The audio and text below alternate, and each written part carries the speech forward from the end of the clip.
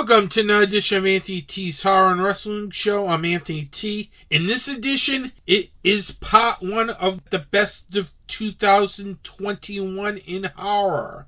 Now, the best of 2021 will only focus on horror. So you won't be getting any wrestling news or anything next couple of episodes.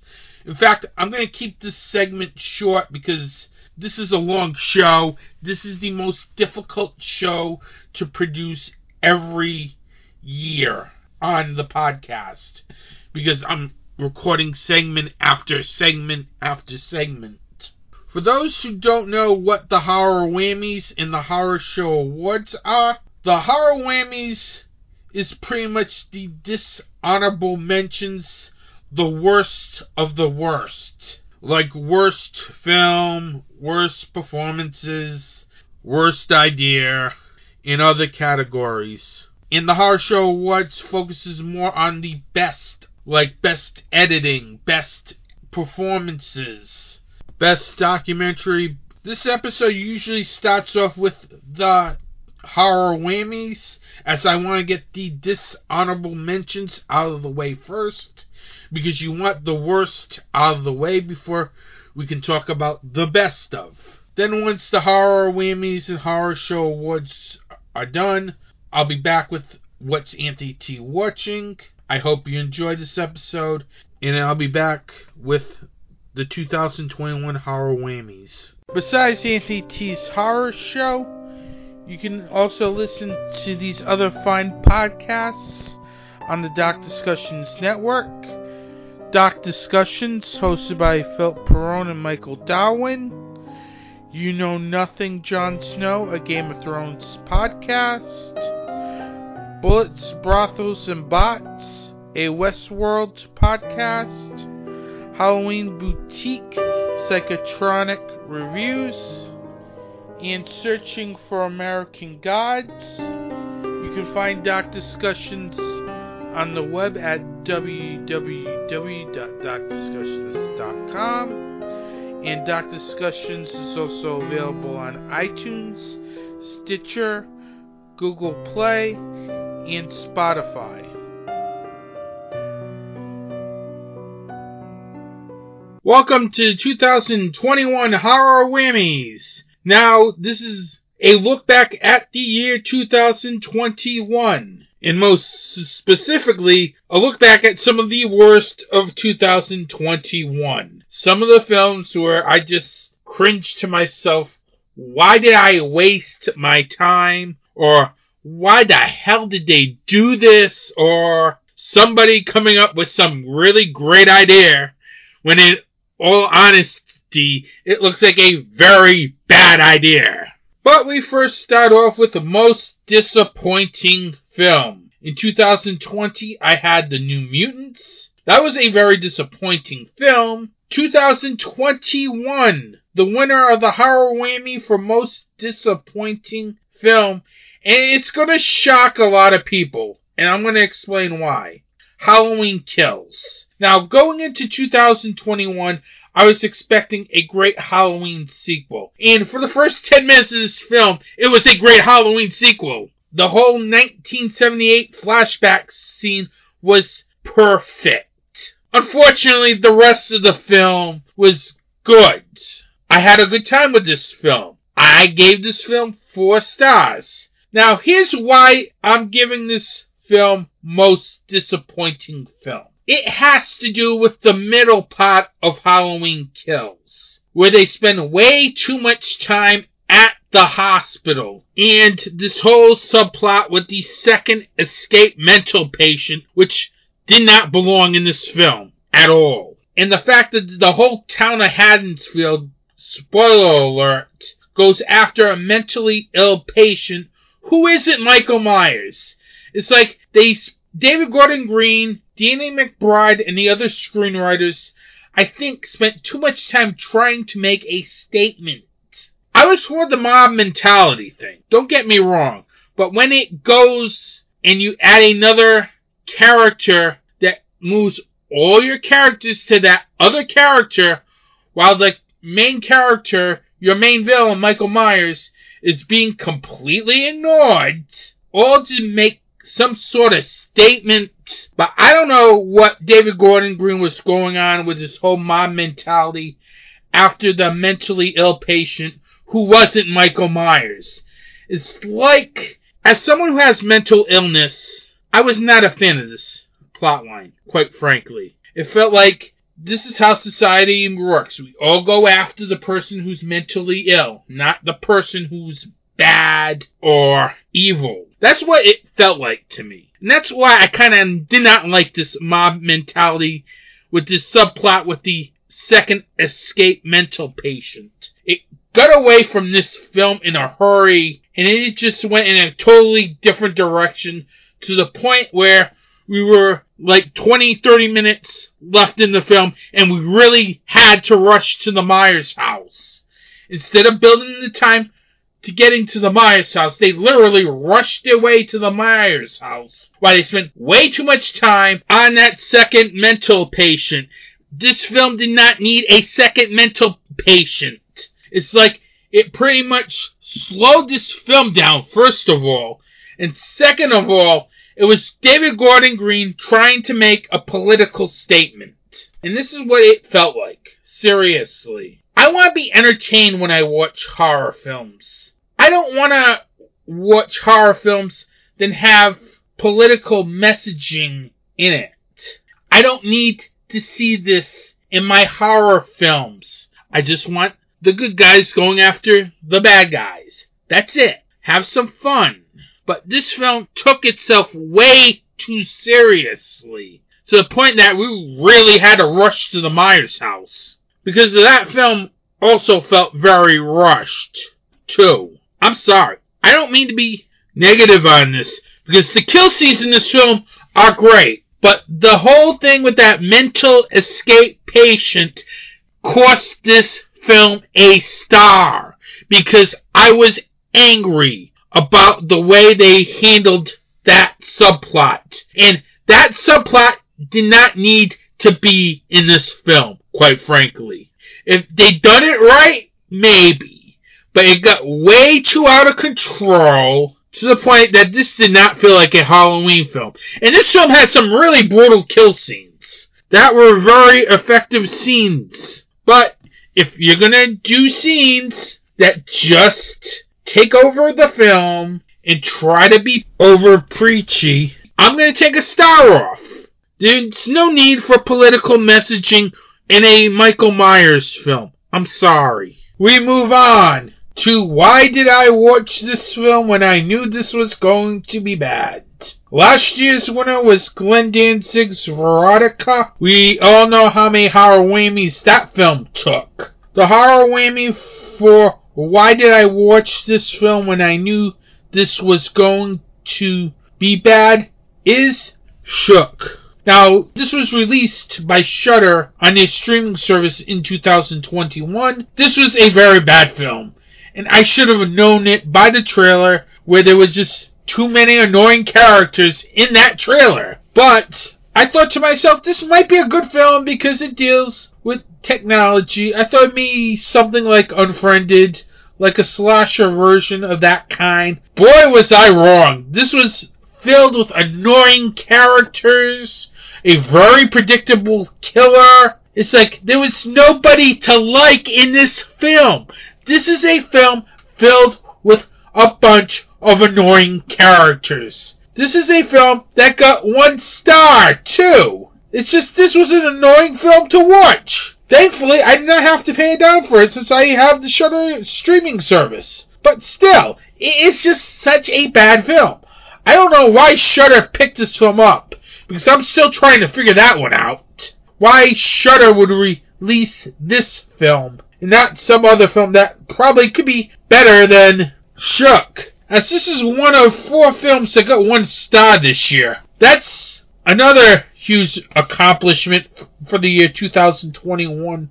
As I usually get at least 4 films that end up with 1 star. Last year I had 4 films with 1 star. This year I had 4 films with 1 star. Shook is just one of 4 films with 1 star. Next category. Worst sequel, adaptation, or remake. Last year was The New Mutants. The horror whammy for worst sequel, remake, or adaptation is Paranormal Activity: Next of Kin. Well, this is a film that was sort of this hybrid found footage. I don't know what this film was, quite frankly. Seriously. Because I know they tried to do something different with this film, but it failed miserably. This is probably the worst Paranormal Activity film.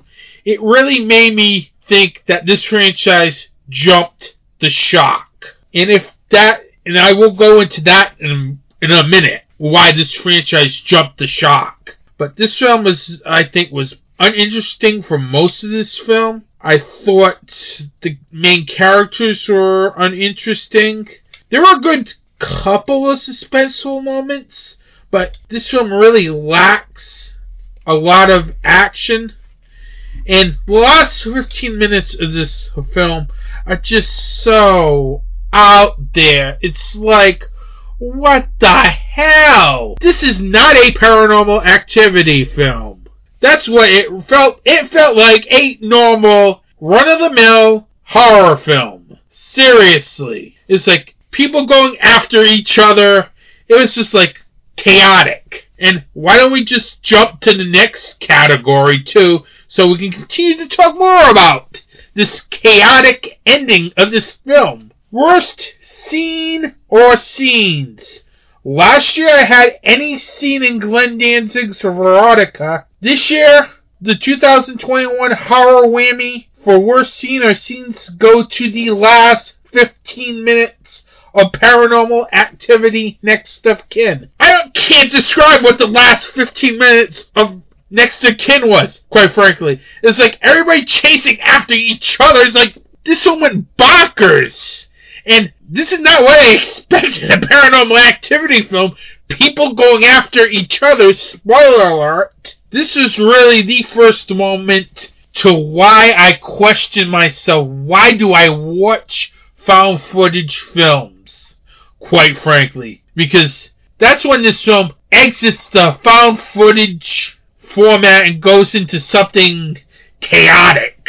Which is like, why did they do that? Seriously. I know they want to do something different, but this was just jumping the shark. Because I don't expect this bonkers ending in a Paranormal Activity film where people literally are beating up people, this, that. It was just crazy. I don't get it. I really don't get it. I think the Paranormal Activity franchise is dead after Next of Kin. Please, I really do not want to see another Paranormal Activity film. Especially if they're going to do this half found footage, half live action hybrid.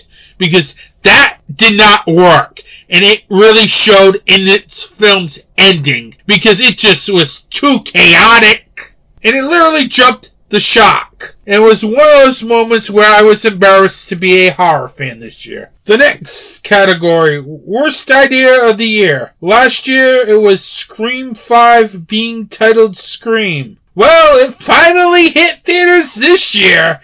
It took a whole year, but it finally hit theaters this year. And the 2021 horror whammy for worst idea of the year goes to David Gordon Green, announcing that Halloween Ends will take place 4 years after Halloween Kills. Yeah, that is a bad idea. Seriously. I had face palms when I heard this news. We're doing a 4-year time jump from Halloween Kills to Halloween Ends. It's like, what the hell? Seriously. We're now dragging the story out 4 years. You lose all momentum you had with Halloween Kills with Halloween Ends. I don't get it.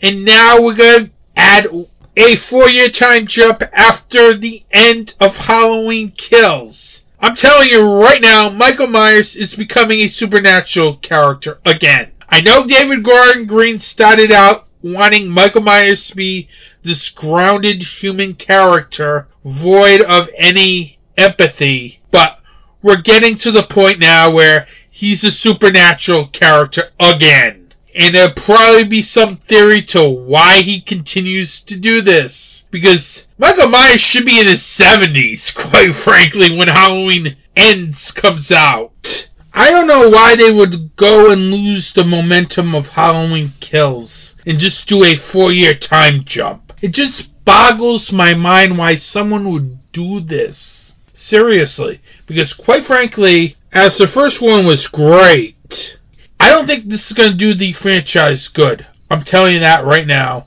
as we're going back to the supernatural elements of the franchise. And please, I do not need to see the Cult of Thorn in the next film.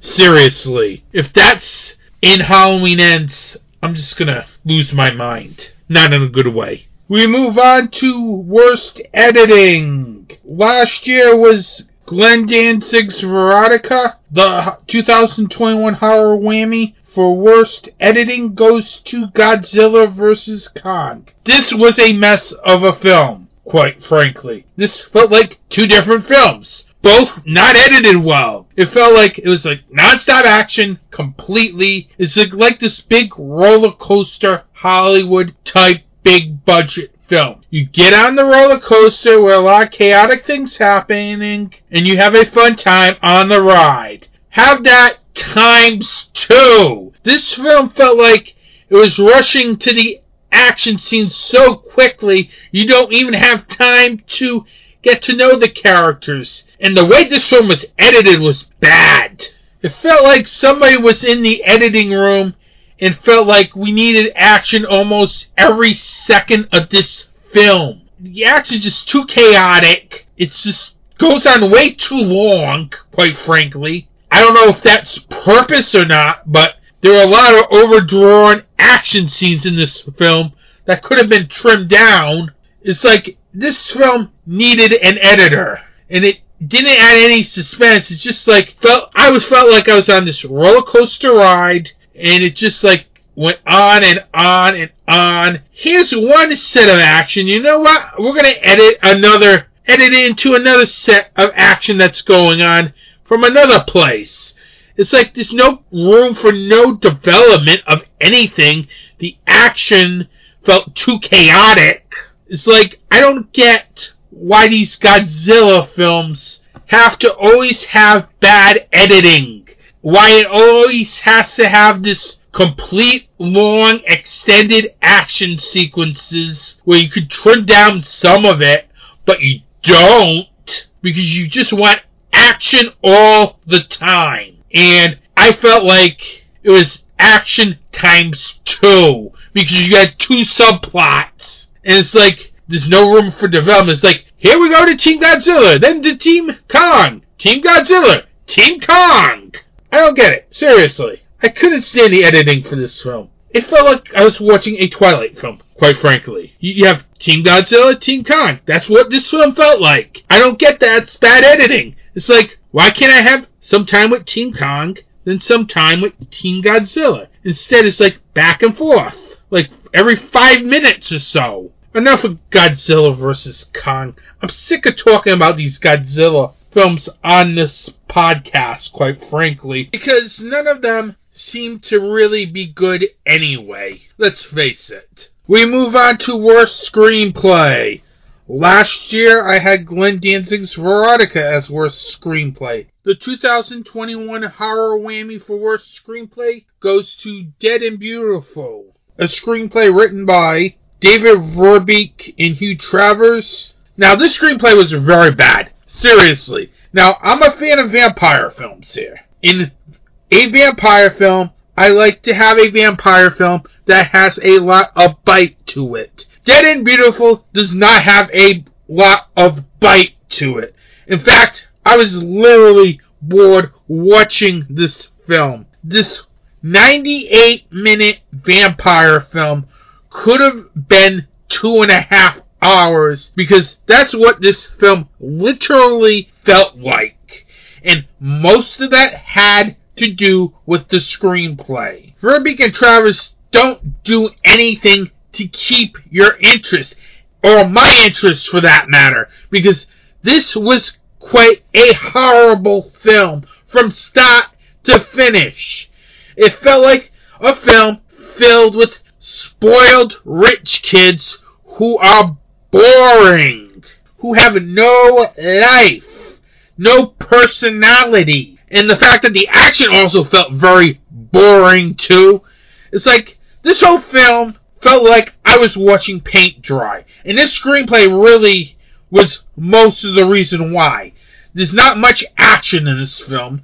The characters are all one-dimensional, and it really just was so uninteresting. It was so hard to sit through. I was surprised I got through this film, quite frankly, because this is probably one of the worst vampire films ever made. The only type of people that would like this film, I think, would be Twilight fans. That's it. And that twist ending at the end of this film made me scream, because literally it made no sense with what was going on with this film, because everything felt flat. I'll have more to say about this film. Moving on.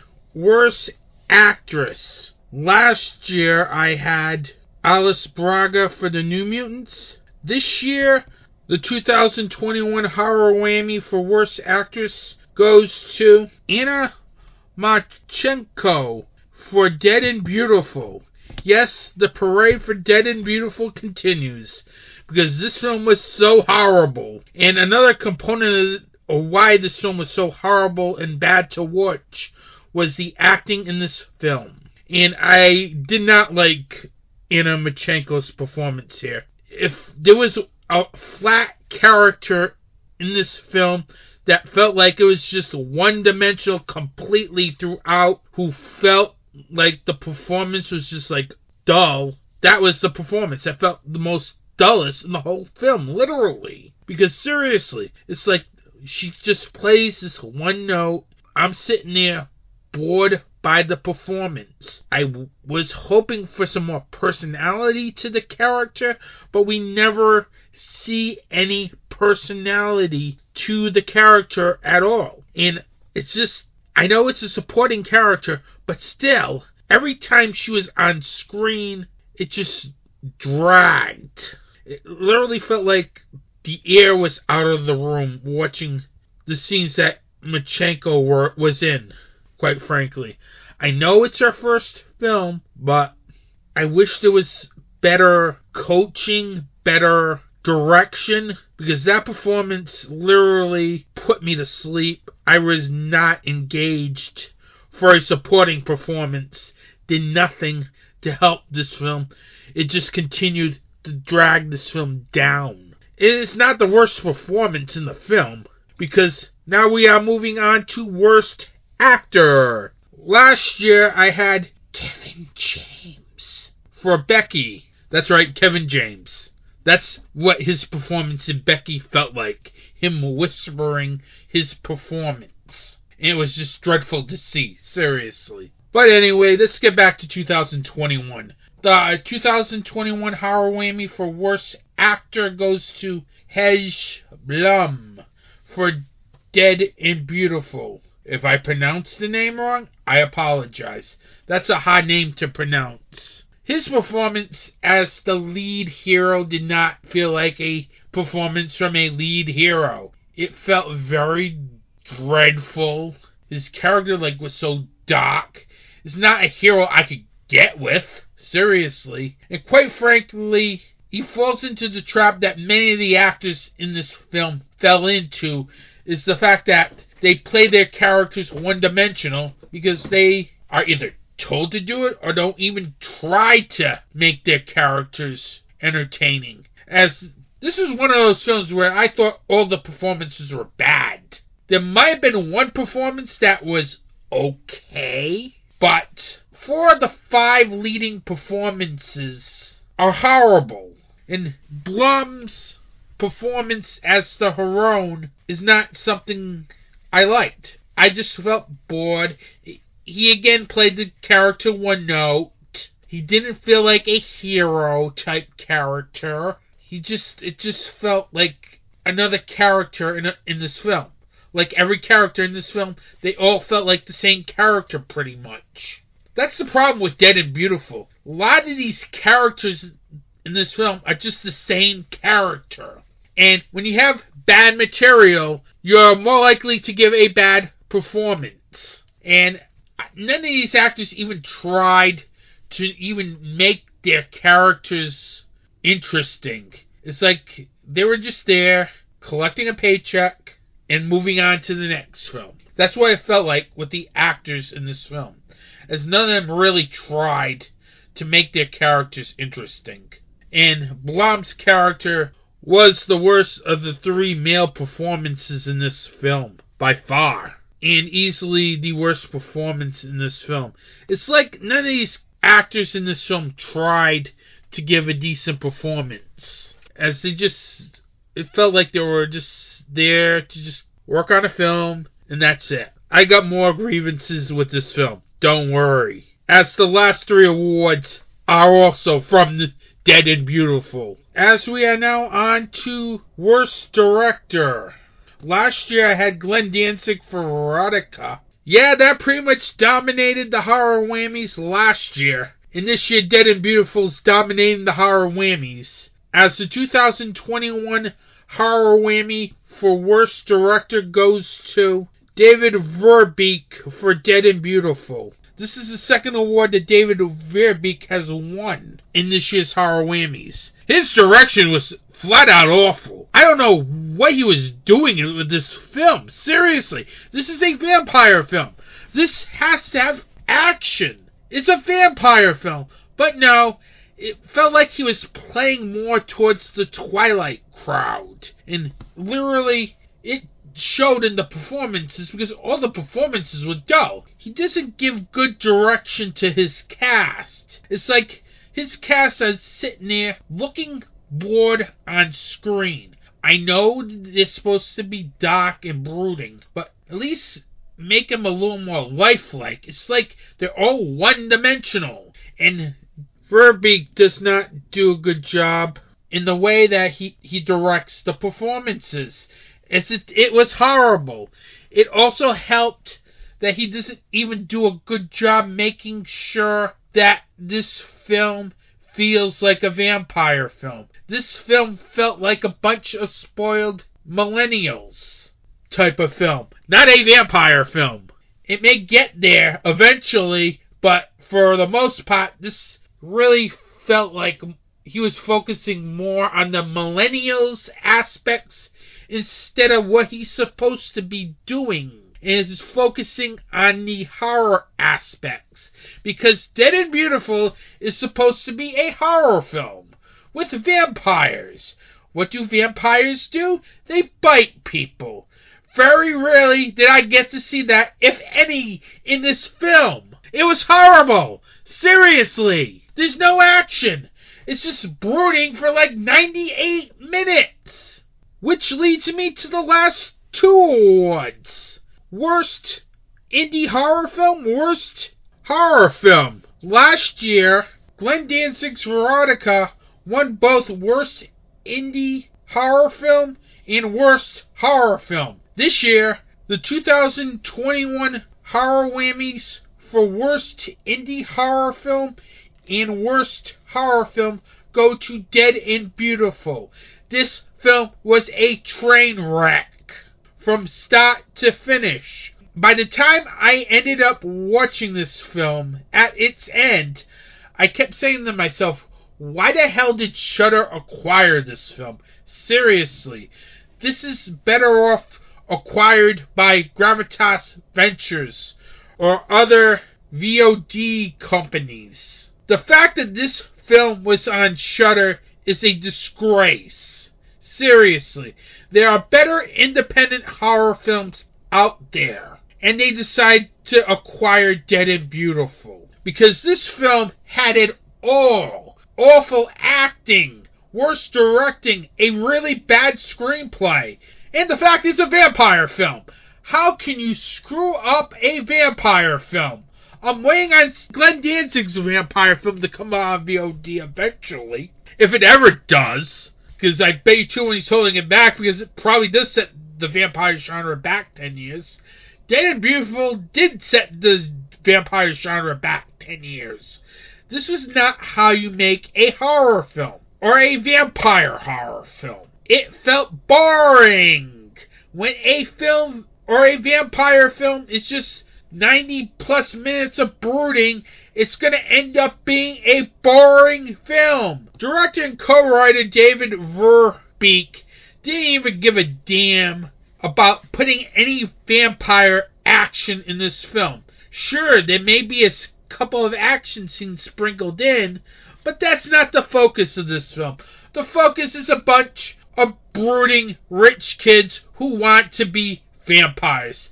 And you know what? For good measure, he'll just throw in a twist ending. Why not? Because he can. This is not why I want to see my vampire films. First of all, it did not earn a twist ending. And second, this film is not bloody. This film is hardly any blood in this film. Maybe a scene or two. That's about it. I want my vampire films to be dark and intense and gothic. This was just 98 minutes of brooding.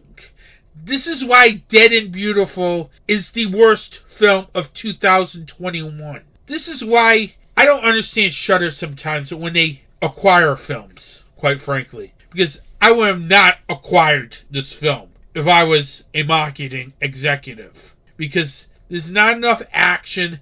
It's like the big selling point of this film is millennials. That's it. There's hardly any vampire aspects. And there's a twist with the vampire aspects at the end, which makes no sense like anything else in this film. I'm done ranting about Dead and Beautiful, as this film dominates this year's horror whammies with 6 wins, one short of Glenn Danzig's Veronica. I'll be back with the Horror Show Awards for 2021. Hey guys, this is Steve and Christina. I'm the founder, owner, creator, and host of Super Retro Throwback Reviews. Are you looking for the best movie reviews, music reviews, video game reviews, and Comic-Con coverage all around? Well then look no further. Definitely check out Super Retro Throwback Reviews on YouTube and our new audio podcast, the new and improved Super Retro Throwback Reviews audio files version 2.0 on the following media distributors: Podbean, Google Play, Stitcher, SoundCloud, iTunes, and Spotify. Class is over, John. Time for something new and improved. Every day there's a family struggling with hospital bills to care for their sick child who is fighting an illness. There's a woman who is fighting breast cancer and is having trouble making ends meet while paying for their treatment. And there are burn victims that are going through treatments to heal their deep wounds.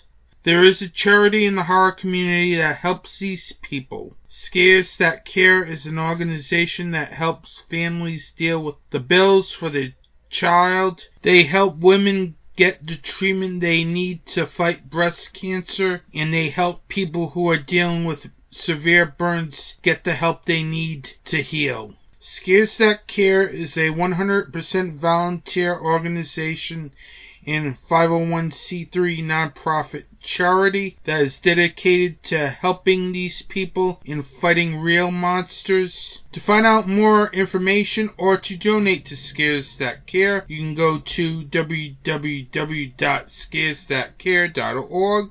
Every donation helps Scares That Care fight real monsters. Welcome to the 2021 Horror Show Awards. Now, in the open, I forgot that this is the 4th year I've been doing this type of award show.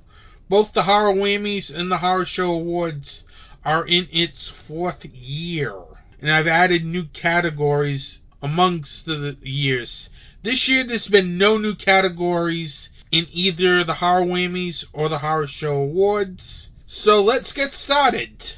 First award, Film That Surprised Me Most in a Good Way. Last year, I chose host for that award.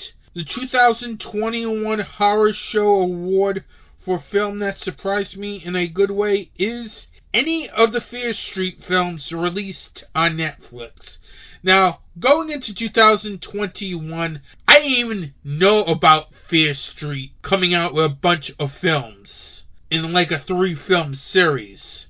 And even if I knew about it, I probably would have not cared about it, because I'm not familiar with the R.L. Stine Fear Street books. But after hearing some really good feedback on those films, I decided to check this film out for myself. And I have to tell you, each of the films are very good. In fact, I'm looking at my list of the best of 2021, and all the Fear Street films are in the top 15 films of 2021. So that really surprised me. I'm surprised that there was a lot of bloody violence in those films. I literally thought that it was going to be toned down, but it wasn't. It was very good.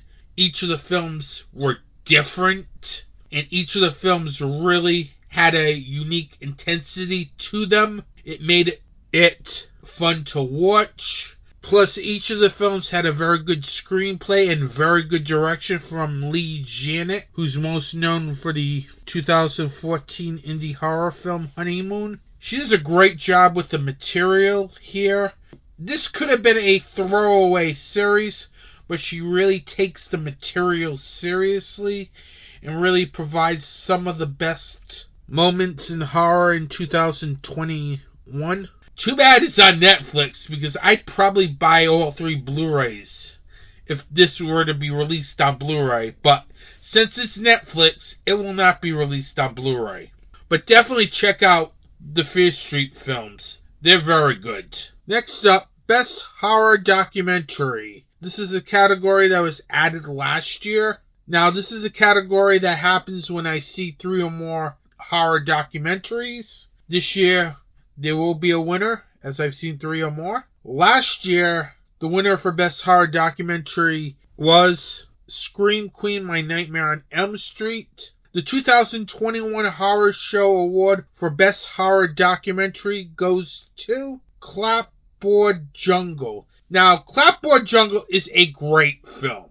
If you're gonna get into filmmaking, this is a film that I think you need to see. This is a film that documents the life and career of Justin McConnell, as this film takes place over a span of 5 years, as he documents the highs and lows of trying to get his horror projects off the ground and onto screens. This is just such a great documentary. It's literally something you need to see if you're a filmmaker, because I've not seen a documentary where it really tells you about the filmmaking business, and this is just such a great documentary. If I was you, I'd try to go out of your way to find the Arrow Video Canadian Blu-ray release of this film, as this has a ton of extras from various horror genre people, including the late George A. Romero, the late Larry Cohen, Guillermo del Toro, Lloyd Kaufman, Charles Band, and more. This is just such a loaded DVD filled with interviews. I mean Blu-ray, by the way, not DVD. But still, this is just such a really great film that people need to check out. It's also streaming on the Arrow Video service. This is just such a great film if you're a filmmaker and you want to get into filmmaking, because you get to see the struggles of what it's like to be an independent filmmaker for someone who's trying to get their project off the ground. The next award, Best Costumes. Last year I chose the Mortuary Collection. The 2021 Horror Show Award for Best Costumes go to Censor. One of the things I liked about the costumes in Censor was the fact that it had an 80s vibe to them. The clothes looked like they came from the 80s. The film is supposed to take place in the 80s. Whoever did the costume design for this film really did a good job, especially with the main character of this film, as you cannot think about how sweet the character is, as she really comes off as a shy person, someone who's more dressed like a librarian, and would look like one of those people that would be censoring films in Britain during that time period.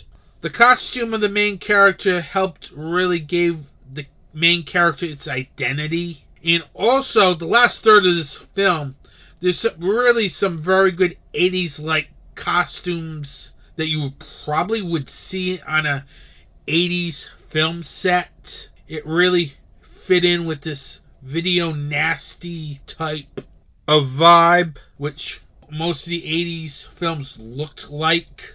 And I liked how they looked a certain way to really stress that you're on a film set of a 80s video nasty.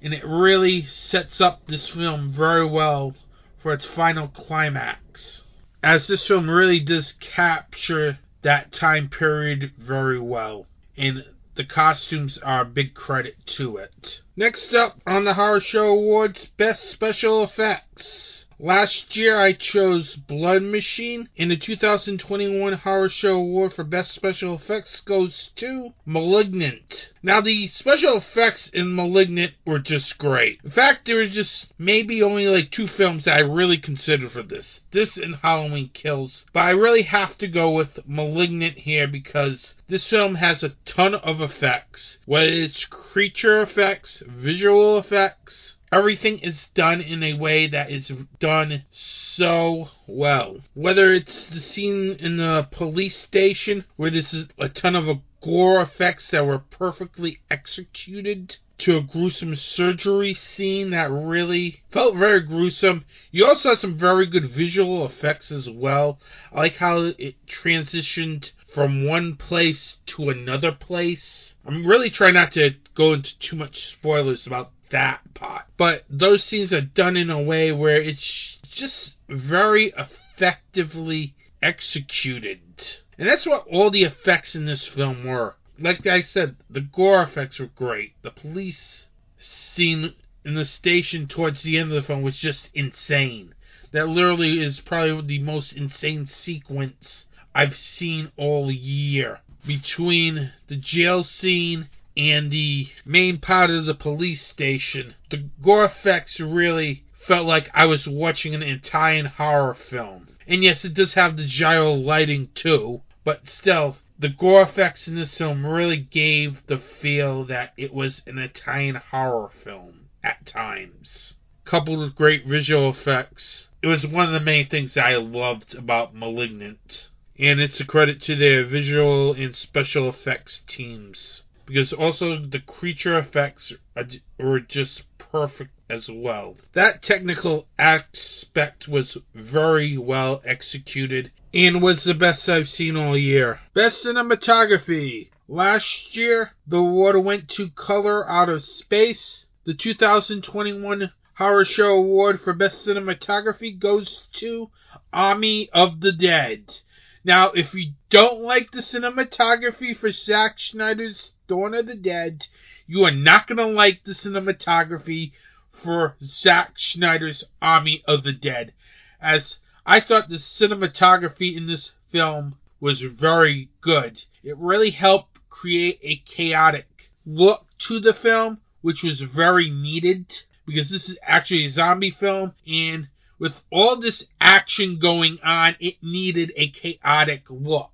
And the way the film was shot, it really looked like it was fast, it was chaotic, it really moved at a very good pace. Now, normally I don't like this type of cinematography. I like the traditional slow burn, let everything sink in, because I can get nauseated sometimes with cinematography that's fast-paced. I didn't have a problem with Zack Snyder's cinematography here with Army of the Dead, because this is what this film is supposed to be, an intense, fast-paced 2.5 hour film. It really helped move the film along, as this could have been a very long film, but the fast-paced cinematography in this film made the action intense, and it really helped move this film along, as this clearly could have been a complete disaster,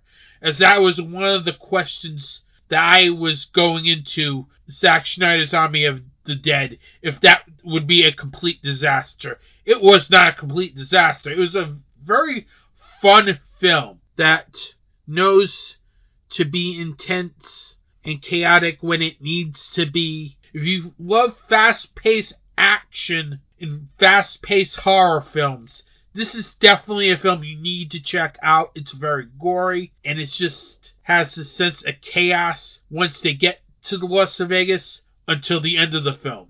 And that's what really makes the cinematography in this film work so well. In the best cinematography of 2021. Best editing. Last year, I chose Color Out of Space. The 2021 Horror Show Award for Best Editing goes to The Stylist. Now, this is a film that could have been literally edited. Seriously. If this was like some major studio or someone like Wild Eye Releasing, this film would have probably been edited a little more. But this film is perfect the way it is. I know most of films are 90 minutes. I know maybe this film could have been 90 minutes. But this film does not need to be 90 minutes because this is doing two things. First, it has enough action to keep everything moving along. As you have some really good kill scenes, which are brutal. And I liked how they're edited very well. But I also liked how they edited the dramatic scenes as well, as I liked how they had a rhythm going with all the dramatic scenes in this film, as I was very interested in the performances. It really was also interested in what was going on. And it also helped flesh out the main character of the film in the way that every time the main character was on screen, it was edited in a way that the focus was on her when she was on screen. It was a very good edited film. And quite frankly, really made the hour and 45 minutes run at a very good pace. The next category, Best Film Score. Last year, it was Blood Machines. The 2021 Horror Show Award for Best Score goes to New York Ninja by Voyager 3. This was a tough one for Best Score because I really liked both the Halloween Kills score and the Malignant score. But what I think pushed New York Ninja over the top, and yes, I consider it a thriller/horror film because you have a serial killer who radiates a person. So, yes, I can kind of consider it as thriller/horror/topic for the podcast because it does have a killer that radiates. It has the voices of Linnea Quigley and Michael Berryman in it as well. So, New York Ninja is eligible for the Horror Show Awards. Now, this is a film that was shot back in 1984, but never was released. They never recovered the original audio for the film, so they literally had to redo the audio and had to do a new score too. The score done by Voyager 3 was just great. It had a very grindhouse feel to it, which really made me enjoy the score a lot because it felt like a time capsule of a score where it's one of those films you would see in a grindhouse theater in the 80s. Plus, it's also re-listenable too. It was just so great that I literally brought the CD soundtrack off their official website because I liked the score for this film. I think it's the best score. I like the synthesizers. Everything in this score really adds to New York Ninja and makes it a very good score. Let's move on to Best Makeup. Last year I chose the Mortuary Collection. The 2021 Horror Show Award for Best Makeup goes to Malignant. The face of the creature just looked very terrifying. I liked how there was such precise gore makeup on the face of the creature, as it really gave the creature a very scary look. And for a horror film that is based on a creature feature, you need your monster to have a menacing, and Malignant does that, as the face of the creature is just one of the most frightening and ghastly things I've seen in a horror film in the last couple of years, literally. As it was all disfigured, it was literally what you want in a creature. Everything had a really bloody look to it, which really helped make the creature look so good. I also liked how they handled the makeup for the human characters as well, as they do a very good job fitting each of their character, especially the lead character, at different stages of this film, as it really gives the character more of a creepy, dreadful look. As the deeper the film goes, the more dreadful looking the main character looked, and I kind of liked that. I just liked how they did the makeup with the creature and the film's lead, Annabella Walls, as it added to this film and the dread of the film. Best Screenplay. Last year I chose The Wolf of Snow Hollow. The 2021 Horror Show Award for Best Screenplay goes to The Stylist. Now, this was a very good screenplay from director Jill Vargizian, Eric Stoltzen, and Eric Havens. One of the things that I really liked about this screenplay was the fact that they were able to turn this short film into a feature-length film that has more impact than the original short film. Because I thought the short film was a great short film. But the writers here in this film do a great job adding more layers to the main character of the Stylist. And it really made this a very interesting film. They also do a very good job going into the relationship between Claire and Olivia throughout the film. I also like the fact that they also do a very good job making sure that they have some very good kill scenes in this film to keep you interested with the film's material. The screenplay also has a very good shock ending. There have been a lot of shock endings this year, but this one is probably the best shock ending and probably most horrifying ending of the year, quite frankly, as literally this is a film where this film just ends in complete shock and awe. That's what you want in a horror film. I also like how they also examine the main character's state of mind, whether it's through various cues or various mannerisms. It made this film a very interesting character study of a film. Plus, it also really made this a very entertaining horror film, as not all horror films have to be fun and gory. This horror film has a great story. This horror film has some great kill scenes. And this film has some great character development that really puts the screenplay over the top above all the horror screenplays in 2021. Let's get on to the acting awards. Best Supporting Actress. Last year I had Rikki Lindtone for The Wolf of Snow Hollow. This year, the 2021 Horror Show Award for Best Supporting Actress goes to Mandy Hansen for Malignant. Now, one of the things that I really liked about Mandy Hansen's performance in this film was the fact that she was able to have her performance be also on the level of Annabella Wallis's performance in the film, as she really does a great job with her character as she plays the stepsister in the film. She's also given a couple of moments to shine in this film as well, which really helped make her performance very good. I also like how she and Wallis's chemistry in this film was great, as it really also added to this film a lot. She also makes sure that she also brings a level of charisma to her role as well, as it really helped with her character and the fact that it helped with the relationship between the two main actresses in this film, as she really does a very good job making sure that her character is good but doesn't take all the scenery and really add something to this film that is needed, especially when most of the action is going on in the dramatic scenes of this film. as she really was able to shine in those scenes as well.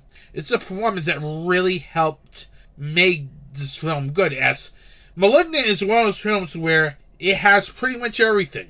A good screenplay, very good lead performances, great direction, everything. And Maddie Hansen's performance, I think, was one of those things that really stood out this year in a supporting actress role, as there were some really good ones this year, but hers stood out the most. We move on to Best Supporting Actor. Last year, I chose Joel McHale for Becky. This year, I chose Matthias Schweighöfer for Army of the Dead. Now, Army of the Dead is great for two reasons. One, this film has great action. And the second one is, I just love Dieter. I just love that character so much. I'm a big fan of Dieter, the safecracker. And it's like, he was like the best thing of this film. It got me to see the spin-off film, Army of Thieves, which is a non-horror film, but still it was a good film. But I probably would not seen the spin-off film if I was not in so much fond with Dieter, the safecracker. And one of the main reasons why I loved Dieter a lot was Schweighöfer's performance in Army of the Dead. He really does a great job bringing the humor in as the comedic guy in the group of thieves. Because literally, you need some humor to balance out what's to come. Because this film is not all intense action. You need a little comic relief, and Schweighöfer does a great job in providing that relief. It's so much so that I want to see a sequel, Army of the Dead 2, with Dieter as the main character. It's perceived that he's dead, but we don't see his death on screen.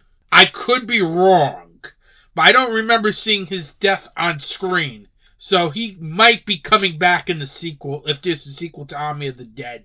Because I really like Schweighöfer's performance here, and also in Army of Thieves as well. Definitely check that film out. I know it's not a horror film, but he does a very good job in a lead performance in Army of Thieves, which is the prequel to Army of the Dead. But still, Schweighöfer's performance is definitely one of my favorite performances of the year, and quite frankly made Dieter probably my favorite character in horror all year. Moving on, Best Actress. Last year I had Elizabeth Moss for The Invisible Man. The 2021 Horror Show Award for Best Actress goes to Najera Townsend for The Stylist. There were a lot of great female performances this year, but this was probably the easiest category to come up with a winner, as Najera Townsend was just great in this film. One of the things that really makes her performance very good is the fact that she really brings a lot of emotion into her character, as this is one of those tough leading roles where you have to try to balance everything out, whether it's the dramatic side, the psycho side. Najera does a very good job really making sure her character comes off as a character that is deeply troubled, deeply psychotic, deeply disturbed. It really also, I think, helped with her performance that the fact that she played this role before in the short film version of The Stylist, but I think she does a really great job here. I liked her chemistry with Bree Grant. I thought their scenes with each other were very good. Najera also makes sure that she really makes this character very disturbing, while also making sure that this character is not right in her head. It really made the character a very interesting character to watch, and she really helps elevate this film to a very great film, as The Stylist literally is a great film. It's a film that I think people are sleeping on this year. I know it was released by Arrow Video, but her performance was just great. I would love to see her in more horror films and in more serious horror films. I really think she can be a very good genre actress, as she does a great job with her role in The Stylist. We move on to Best Actor. Last year for Best Actor, I had Clancy Brown for The Mortuary Collection, and the 2021 Horror Show Award for Best Actor goes to Gary Green for Fried Barry. I have to say, this is probably the most difficult category I had to choose this year, because there weren't many great male performances, so I really had to go look back and see what I've seen in 2021 and really think what really stood out for a lead performance. And I do remember Fried Barry standing out, especially for that lead performance. I also gave some thought about Larry Fessenden from Jacob's Wife, but Gary Green, hands down, probably is the best performance of the year, because this was a complicated performance. Because this is one of those performances where you had to show a lot of range. Because in the beginning of this film, Barry is a complete you-know-what. Unlikable. Very dark-hearted. But when this character gets abducted by an alien, the character just completely changes. Literally, to one of the most awkward characters that I've seen in the last 5 to 10 years. Because this is mostly a silent performance. Sure, that he utters dialogue too, but just the way he moves when he becomes this alien character is just very entertaining. It makes this film so out there, so bizarre, very eccentric, that it really helps make the character a very entertaining character to watch. And I think it also really helps this film a lot because,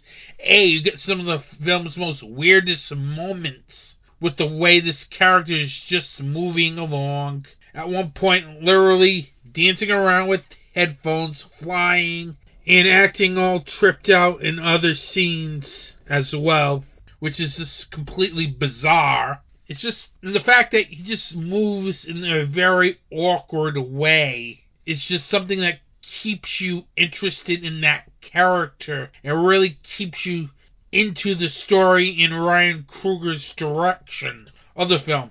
And Gary Green does a great job in doing that, following Coogler's direction and really making this character very eccentric, very out there, making Fried Barry a very entertaining, so out there film from start to finish. As that performance really what made Fried Barry a very good film, and not many people would be able to pull that off.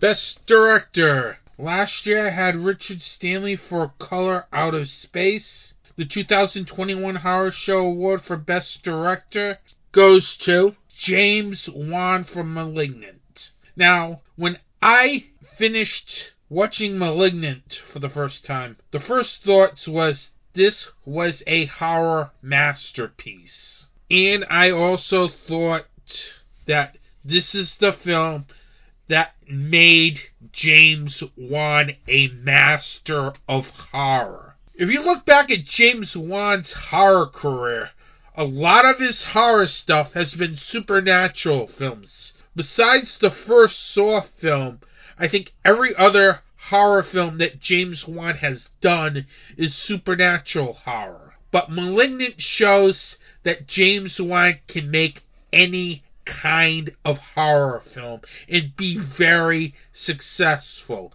as this is the best James Wan film since Saw.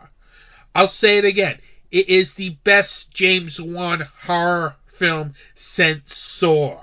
And a lot of it has to do with his direction. He does a very great job making sure that this film has an intense pace from start to finish. This was one of those films when I rewatched it, loved it even more. And the fact that this movie moves by for almost a 2-hour runtime, which is very good. One, make sure that the action has this in-your-face, gory feel to it. It's something I have not seen in a major horror film in quite a while, with the exception of Halloween Kills, obviously. But to do that effectively, to make sure that the performances are great, and to make sure everything had a creepy feel to it. There's a lot of elements that goes into directing, and James Wan really makes sure he has everything down. The action, the performances, the shots that he needs. Everything felt like one of those films where I could say this was such a great film. And coming from a guy who's only directed maybe one gore fest, which is the first Saw film, it's just amazing. A lot of people might know James Wan from the Conjuring films and Insidious, but Malignant is a showcase of what James Wan can do whenever James Wan decides to go outside the supernatural horror and go into more of the extreme type of horror. Because this felt like an extreme horror film for a studio film, quite frankly. After looking at his body of work since the first Saw film in which he came onto the scene, yes, he had the awful Dead Silence. You take Dead Silence away, he has a great horror career. Not all directors can say all their films are good. There's some really bad ones. James Wan's only had like one bad film in his career, and that's Dead Silence. But Malignant finally ushers him as a master of horror. He deserves to be in the upper echelon with names like John Carpenter, Wes Craven, George A. Romero, those guys. Because he has done such a lot of films in this genre, and a lot of them are very good. And Malignant really truly signifies James Wan as a master of horror. We are now on to Best Independent Horror Film. We're at the big ones. Last year, I chose The Wolf of Snow Hollow as the Best Independent Horror Film. The 2021 Horror Show Award for Best Independent Horror Film goes to The Stylist. This film is such a great film. I said it earlier, couple awards ago. This is a very underrated horror film, and very underrated and very underseen in 2021. This film has great direction from Jill Garvagisian. She does a very good job making sure this film has an intense and psychotic feel to it. Whether it's the way she approaches the screenplay as one of the 3 co-writers of the screenplay, whether it's the way she directs the scenes, directs the kill scenes, as some of the kill scenes are very gory in this film, including the final shots of this film is just one of the most horrific shots of 2021. She also really does a very good job making sure that this film also has a story that doesn't get drowned out by the brutal violence in the film. She also directs her cast very well, as both Townsend and Grant had great chemistry with each other.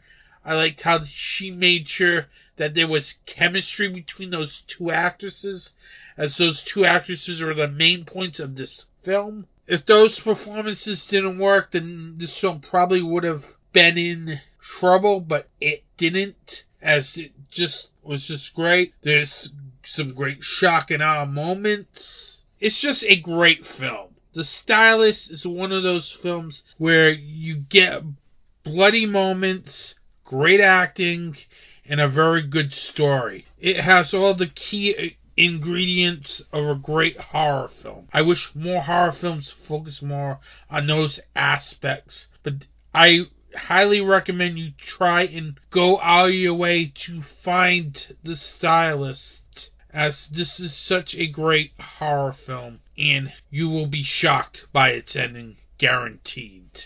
We have one category left, Best Horror Film. That will take place next episode. I'll talk more about that next. They're coming to get you, Barbara. This is Carrie. This is Billy. This is Mr. Poe. And we are from A Podcast from Beneath. You can catch us every Wednesday wherever you find your favorite podcasts. You'll find Anthony T's Horror and Wrestling Show on these social media platforms. On Facebook, Instagram, and the Slasher app at Anthony T's Horror and Wrestling. And on Twitter at Anthony T's Horror. You'll find new episodes on DarkDiscussions.com, major podcast providers, and YouTube.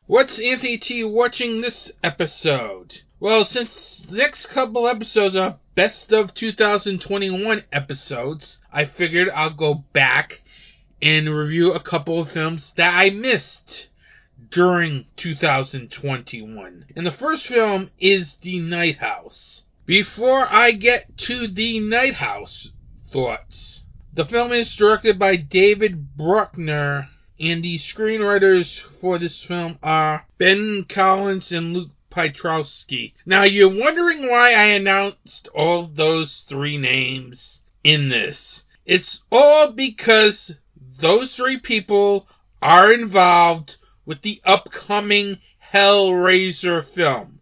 Not the TV series that's in development, but the Hellraiser feature film. So, if anybody wants to get a chance to see what the Hellraiser reboot might be like, a lot of people involved with this film are also working on that Hellraiser reboot film. The film, not the TV series, everyone. And yes, I was shocked when I found out that those same three people that did this film are doing the Hellraiser reboot film.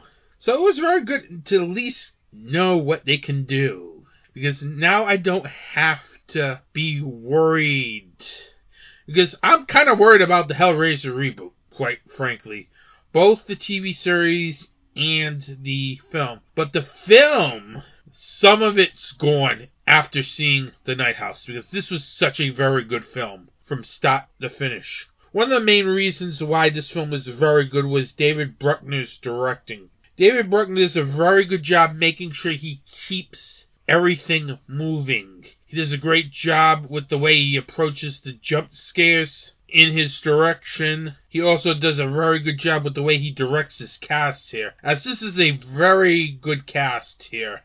As Bruckner does a very good job making sure he gets the performances and really make sure that the acting is very good. This film has a couple of really good performances, including Rebecca Hall's performance in the lead, and veteran character actor Vondie Curtis Hall as the next door neighbor. This was just such a great film. It brought a lot of tension. It brought a lot of suspense. And the screenplay by Ben Collins and Lucas Piotrowski also does a very good job with really telling a very haunting story, as this is one of those films that keeps you guessing for most of it. Is this something, a supernatural film? Is this a psychological horror film? Is this a murder mystery film? It just keeps you guessing to what is going on in this film. And it's credit to the screenplay, and it's a credit to the direction as well, because when you're kept guessing what is going on in this film, you're more and more interested, considering that most of this film is just Rebecca Hall by herself. And that's also a testament to her acting abilities as well. Other things that I liked about this screenplay, building the tension with some of the jump scares, some of the creepy elements of this film work so well. The writers do a very good job making sure those are balanced out.